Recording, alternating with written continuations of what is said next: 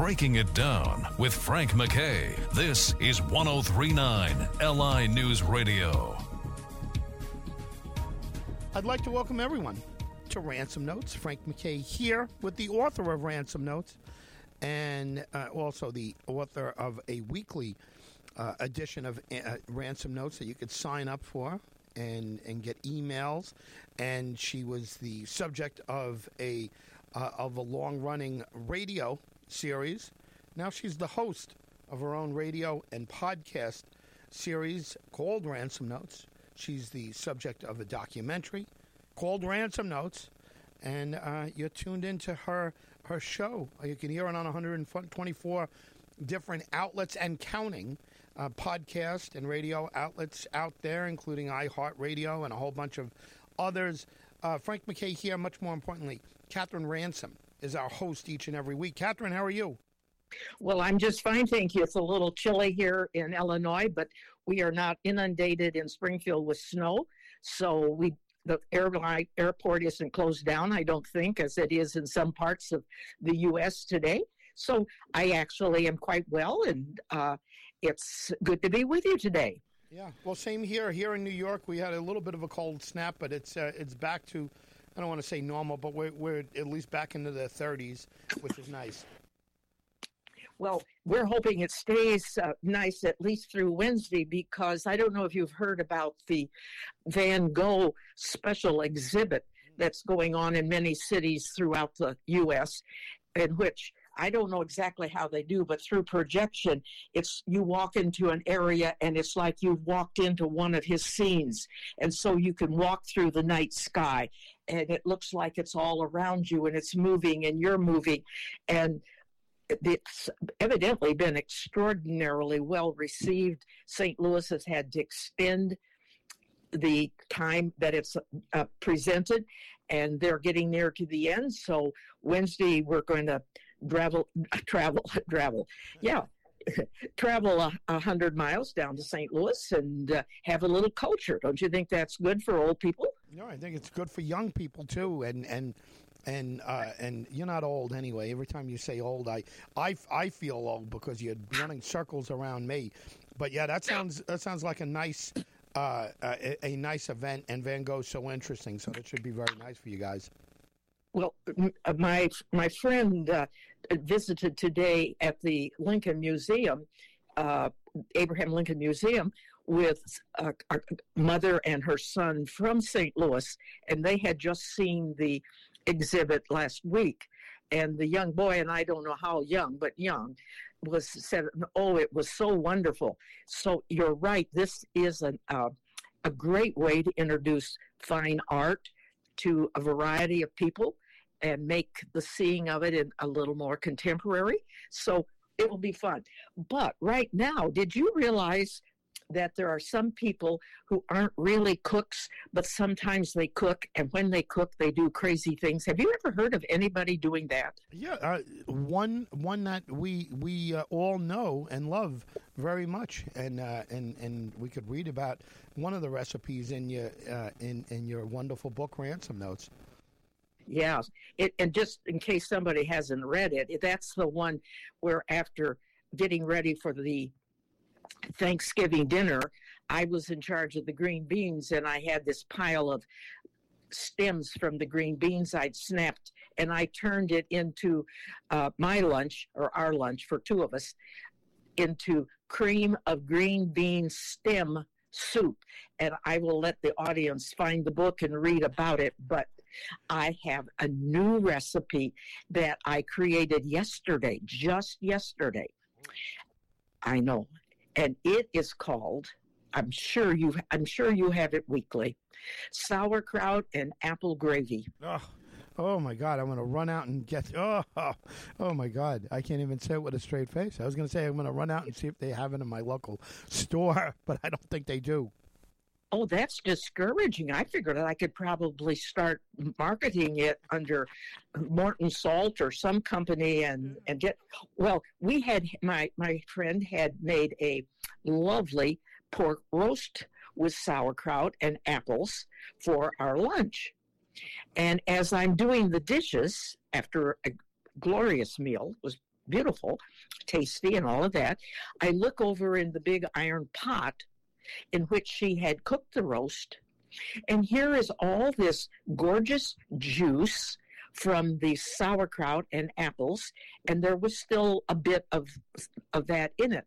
Well, I took out the sauerkraut, the most of it, and the most of the apples, hurriedly mixed up some flour and water, threw it into the pot, let it heat and thicken, and that night for dinner, we had hot pork sandwiches with sauerkraut and apple gravy. And you know what? My crazy recipe actually tasted pretty good. Now, it did have, as you might imagine, with the sauerkraut juice in it, a little bit of a tangy taste. Yeah. But the pork juice that was mixed in there. And I just thought, you know, so much of life is just like what I was about to do. I was about ready to garbage that left over in the bottom of the pan. And then suddenly I kicked into my head and I thought, ooh, I like hot pork sandwiches. I love them with gravy on it. We even have 5 tablespoons of mashed potatoes left. I could share that with us and I could make us a sandwich. So I thought, what have I got to lose? And I made it and we ate it and we loved it. Now, the point being, you want to guess how I'm going to make a lesson out of this, Frank? I never am great at my guessing, but I'll guess one thing, that you're going to make a lesson out of it, and it's going to be wonderful. How about that for a guess? Well, you are so sweet. You know, the first thing that would have come to mind is that I would have picked up the pot and dumped it in the garbage disposal, and that all of those lovely tastes and juices and residue would have been garbage. Instead, I used the idea of recycled, because I recycled what was left into a new product. And as I was thinking of recycling, I thought of 4 other words that sort of go with it that I think belong to people, not just sauerkraut and apple juice. That recycled means, the idea is partially is that you renew it. I took something that was old and sort of retreaded it like a tire. You can retread, you can restore clothing or an old quilt or a house. You can recycle by relearning how to use a new telephone or a new musical instrument or a new piece of equipment. Now, which is a better way to send your life than stuffing it down the garbage disposal when you get a little bit old and senior, and there's a few creaky muscles in you, and your energy level is not like a 25-year-old who's on the basketball team. Mm-hmm. But there is no reason that you can't relook at your life. So I thought, I wonder what kind of examples I could use. And I've got a really first crazy one. I was thinking about Joseph, as in Joseph and Mary, the stepfather of Jesus. Now, I'm confident that Joseph really had planned to have his own family, and perhaps he went ahead and had children later, but at least at the moment, he was not going to be the father of Jesus. Right. Instead of throwing his life away and tossing Mary to the winds, so to speak, he stuck by her. He recycled his focus. He changed what he planned to do. He became the stepfather. That didn't mean he didn't take care of him. It didn't mean it wasn't a good thing to do. It just meant he had to make, I'm confident, a rather major mental adjustment. I thought of another set. Think of the Peter, Andrew, James, and John, 4 of the 12 disciples. What occupation did all of them have? They weren't. One was a tax collector, right? Oh no, fishermen. Well, they were fishermen. They were all fishermen. That's right. Matthew was the tax collector. Yes. Well, no, that's okay, because the same principle would work, just a different occupation. They didn't throw away their fishing skills, but I am sure that as young men, as they probably were, some people say they maybe were in their 18s, 20s, somewhere in there, relatively young. I am sure that they were thinking their entire life and how they would be known would be as fishermen, making a living, going out into the Sea of Galilee, capturing fish. I don't guess you call them capturing, catching, selling them, supporting your family by the very wonderful job of being a fisher person. There's nothing wrong with that. Nothing at all. But suddenly, things happened in their life, and they had to sort of recycle, renew, restore their goals, because it doesn't say that they never went back and fished. In fact, as we know, that they did sort of return, at least for a while, and they may have even made part of their living. But what became their major focus? Christ, getting the lessons of Christ out and following and supporting and capturing, not capturing, but catching listeners to spread the word of Christianity. Yeah, and actually they had to go back to school, in a sense, to be re-taught by the master teacher. That didn't mean that they threw away what they had learned in the school of Hard Knocks or the school of Bethlehem or Galilee or wherever they might have gone to a school. Perhaps they may not have had any formal education. I wasn't there. I sometimes think that I'm probably almost the age I could have been living then, but I really wasn't. But they had to turn their life around, refocus, relook. Think of the people we know today who begin to get a little weak in the knees. Their energy level is not that of a sprint runner on the high school track team.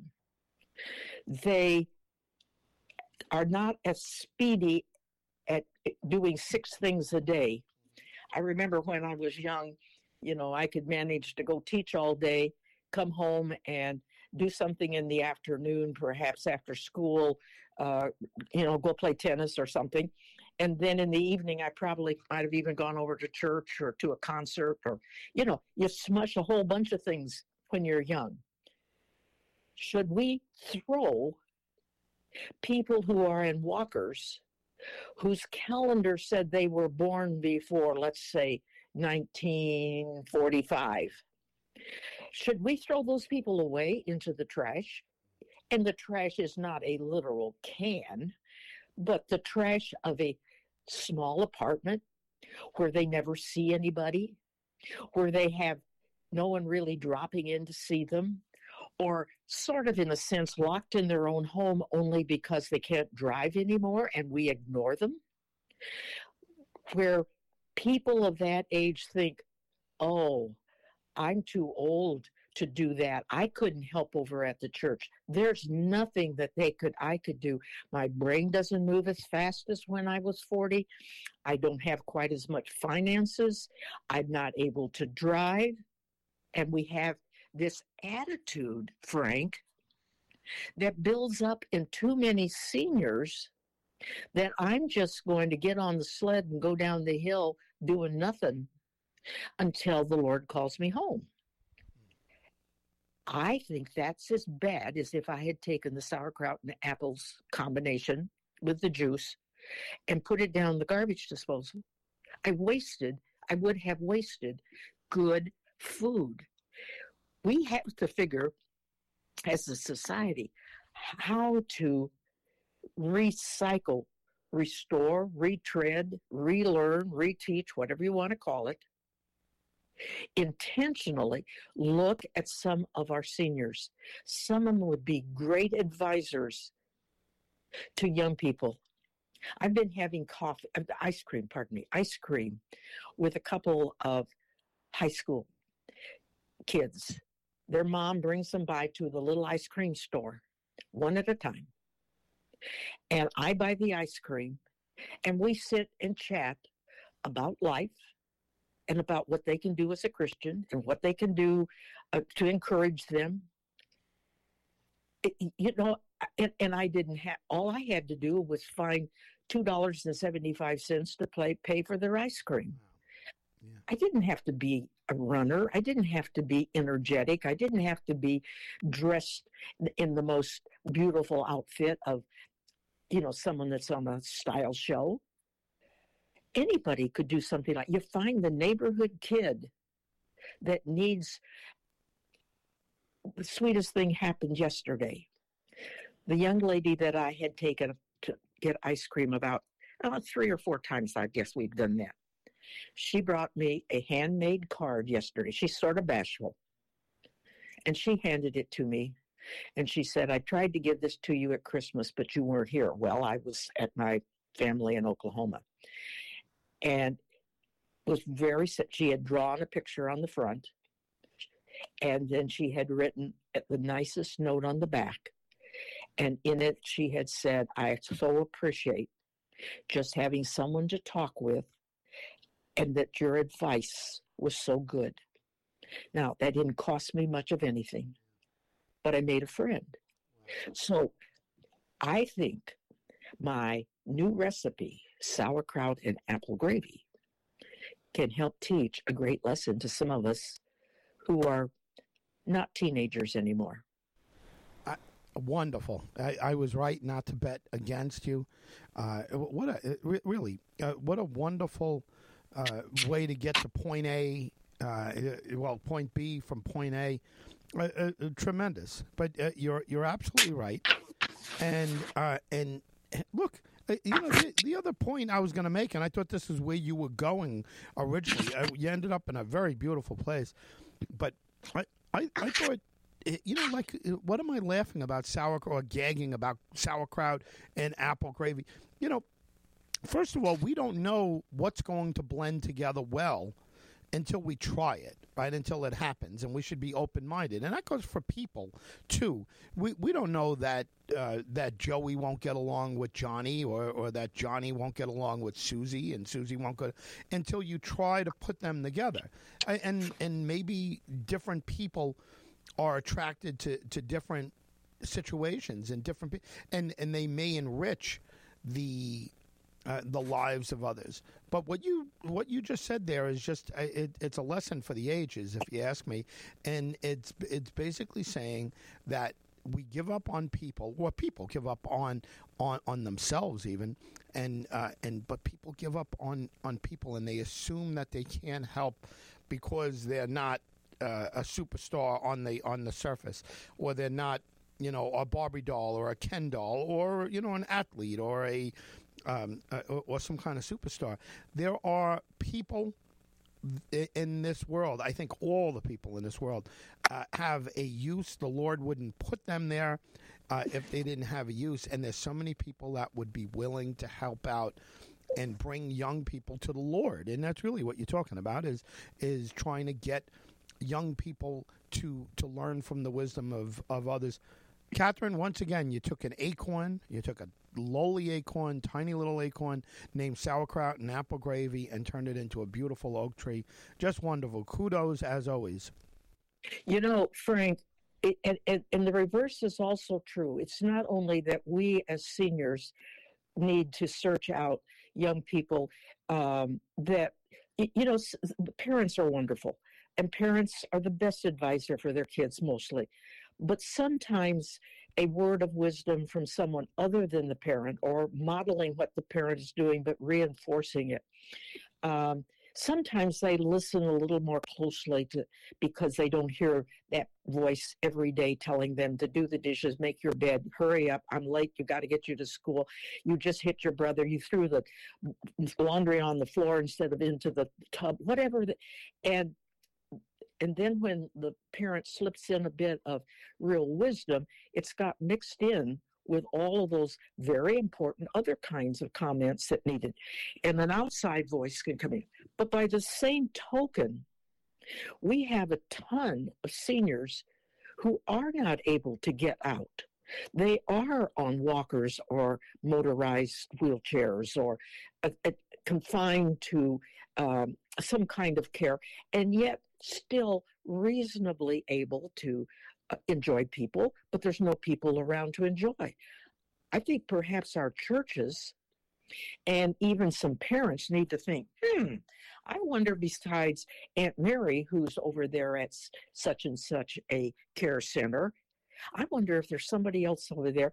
And you model that you went to see them and then encourage your child to find someone. While I was walking down the hall, I saw somebody in the room, and when I checked on it, I found out she has never had a visitor for several months.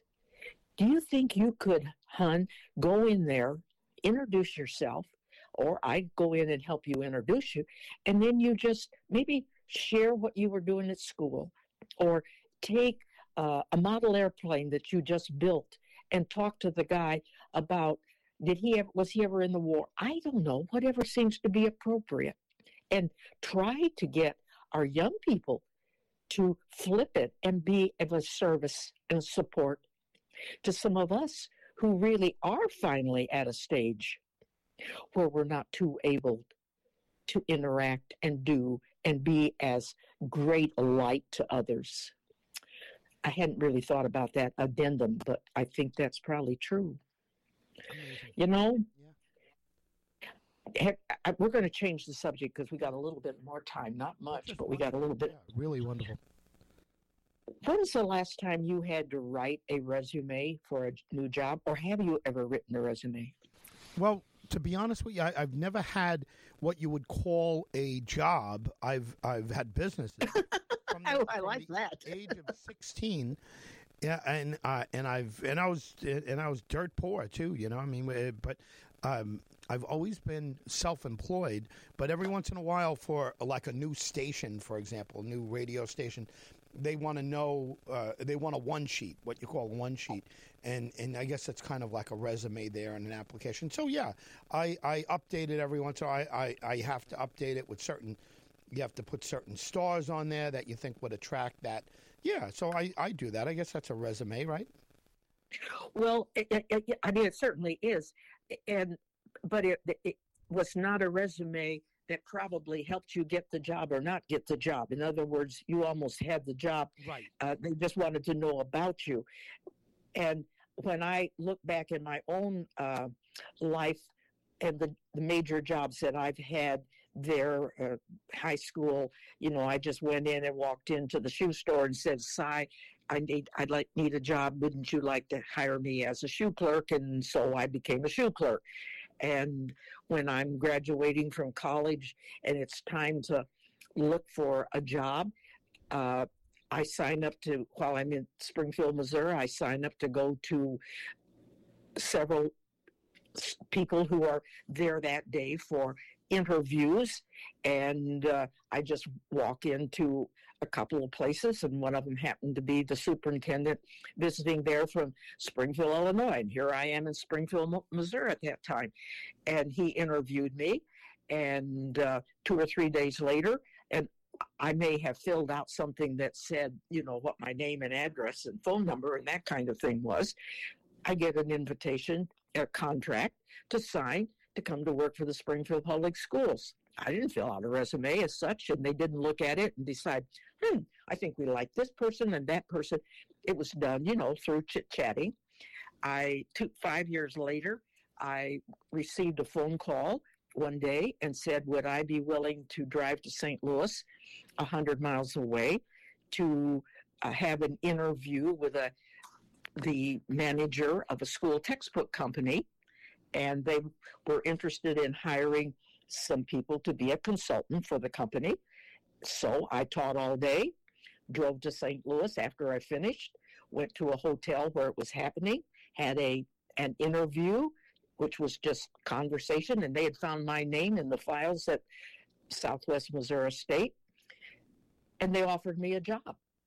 I didn't fill out a resume. Then 2 years later, I decided, I think I'm tired of traveling with the book company. So I thought, I think it's about time I settled back down again. And I did take an exam, but I didn't fill out a resume. And I received a phone call one day as I'm beginning to think I need to do something. And it was the superintendent of the schools, the new superintendent. And he said, we'd like for you, he probably was his secretary. And he wanted me to come by and have an interview. He wanted to chat with me. I didn't realize it was an interview. So I gussied up and went over, and we chatted about a new job that was going to open up because somebody had resigned and they were redesigning the job. And would I be willing to do it? And my gracious, it was exactly what I needed to do and would love to do. And I said, sure. And so the next thing I know, my name is going on the school board agenda to be hired. I didn't fill out a resume. And so sometimes we do have to apply for a job, but sometimes we just get the job. But let's pretend, now this is where you're going to have to put your little thinky cap on. Let's pretend that we were going to hire Jesus. And we want him to write a resume. Now, we could just hire him because, well, we don't really hire him, but we're just pretending. Okay, because I don't want anyone to misunderstand. This is an analogy. I know, just for fun. Right. So one of the things that you would probably want to know on his resume is what was his occupational background. Now, if you had to come up, you're the assistant that's trying to help him write his resume, what would you tell him to include about his occupational background? How about a public speaker, teacher,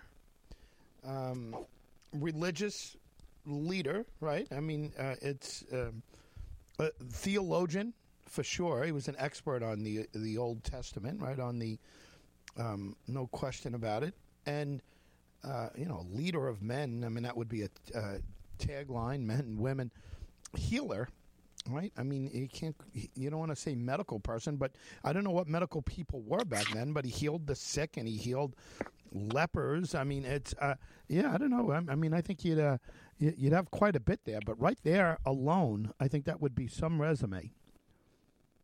Yeah. And I think some notes I was reading, one other thing that I would add to the things that you created that I hadn't thought about is that he really had only one employer. Who was his employer in a sense? The Lord, the God. God, that's right, because he was his son. Right. He'd been around forever. So he obviously had the capacity. He held a job for a long time, I guess. And that's certainly one thing that we want to look. Okay. Now, and some of your things sort of overlapped into the work experience, because when you're talking about he was a healer and a teacher, I think that's absolutely part of his work skill. And he did heal the blind and he did heal the lame. And, but there's another interesting skill that he had. I'm just thinking about it. He was able to, now, I don't know, you dare put this on your application. He was able to read your mind, my friend. Wow. He knew what the disciples were thinking. He would answer. Would you want that in one of your employees? No. There's no way. Yeah, nobody. You're not going to put that on there, but that's, yeah, you're right. What is that? Telepathy, right? So he was a, mind reader. Yeah, no, you don't want your underlings, right? If you could imagine Christ being an underling to anyone, but you can, we're just playing here, right? But you wouldn't want somebody coming to work for you to know everything that you're thinking. That would be unbelievable. Yeah, isn't that sort of crazy? Well, and obviously he's going to be more the employer as opposed to the employee. But we're just trying to have a little bit of fun to sort of know. Okay, what would you say was his educational background? Because I doubt that he went to the University of Jerusalem and got a BS in prophecy. Yeah, no, he didn't. But he knew Scripture, and I don't know how. I don't know, what university, level education was back then. I think he was to me, I don't know where you're going with it, but to me, I mean, he was a doctorate level. He was teaching. He was a therapist. He was, for the people close to him. He was their teacher. He was their gurus. Almost sounds demeaning in a way, but he was guru to these folks. He was their everything, and if you can get that all in order to do those things, you really have to be at a doctorate level of thinking. But where were you going? Where Well, no. I mean, I'm not really going in any particular way. Certainly, I think about the fact that even as a young boy, you remember they had gone to pay their taxes, and they were in. The family had gone, and he disappears as they're ready to head back home, and they find him in the temple teaching and talking with the high rabbis of the time. So he obviously had an incredible education, because if he can teach, and so where did he get that education? Right. He got it. He knew the world from the time it was created. He had been around. He and the Lord and the Holy Spirit. He and God and the Holy Spirit had all been hanging around since everything was created by God, and so he did have incredible knowledge, even if he didn't get to a formal university.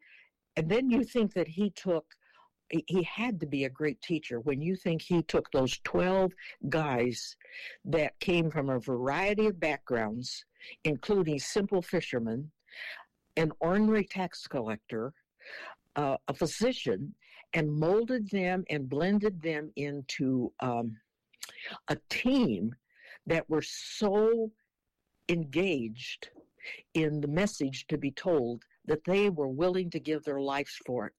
That has to be a wonderful, wonderful quality that this guy that we're thinking of hiring, so to speak, in our funny little things. Well, I'll just close with one thing. One more question. On most resumes, you want to give a reference. Who do you think might have given a reference to Jesus if he had been writing a resume back there in 33 AD? Well, the first one I thought is John the Baptist, but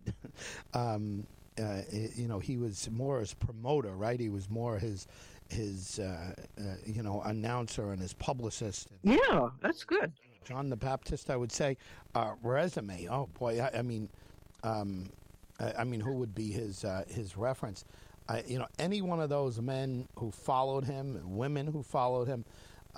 Who would be his main I'd have to go back to John the Baptist, right? I mean, that was his big promoter. But where are you going?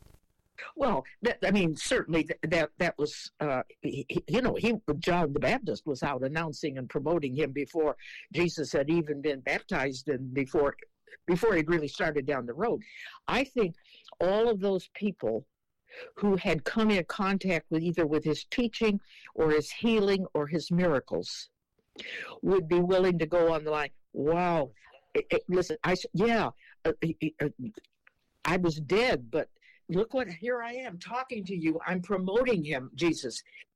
Think of the guy that was that he healed. It was at the pool, and he got up and he ran off to tell others. And the 10 lepers that were healed, and only one of them managed to tell somebody else. But that group of people, I think, would be some of his greatest promoters while he would be actually living. Well, this has been a strange day, and we've gone in sort of funny directions, but I have one closing comment, okay? And then it was something I read and just cut out today that I found on the internet. One thing nobody ever talks about being an adult is how much time you debate yourself on keeping a cardboard box because it's like a really, really good box. Can you relate to that? Yes, I can. I'm looking at a whole bunch of them now, but you're not kidding. This is something that you don't have a problem with when you're 20. Once you get past 50, you're starting to really ponder that question. Well, I have saved boxes in my life too, and probably I need to spend more time trying to save wonderful memories. And one of the wonderful memories is having another chance to share with our listening audience. I hope you have a good week, Frank. You too, Catherine, and you're giving us all wonderful memories. And you give me, every time I talk to you, I swear to you that every single time we have a conversation, somewhere in the car, somewhere in the shower, somewhere at a restaurant, somewhere, I think of something Catherine Ransom said in words of wisdom. And Ransom Notes, everyone. Catherine Ransom, and her brand is Ransom Notes. It's a positive thing. She's turned a negative into a positive.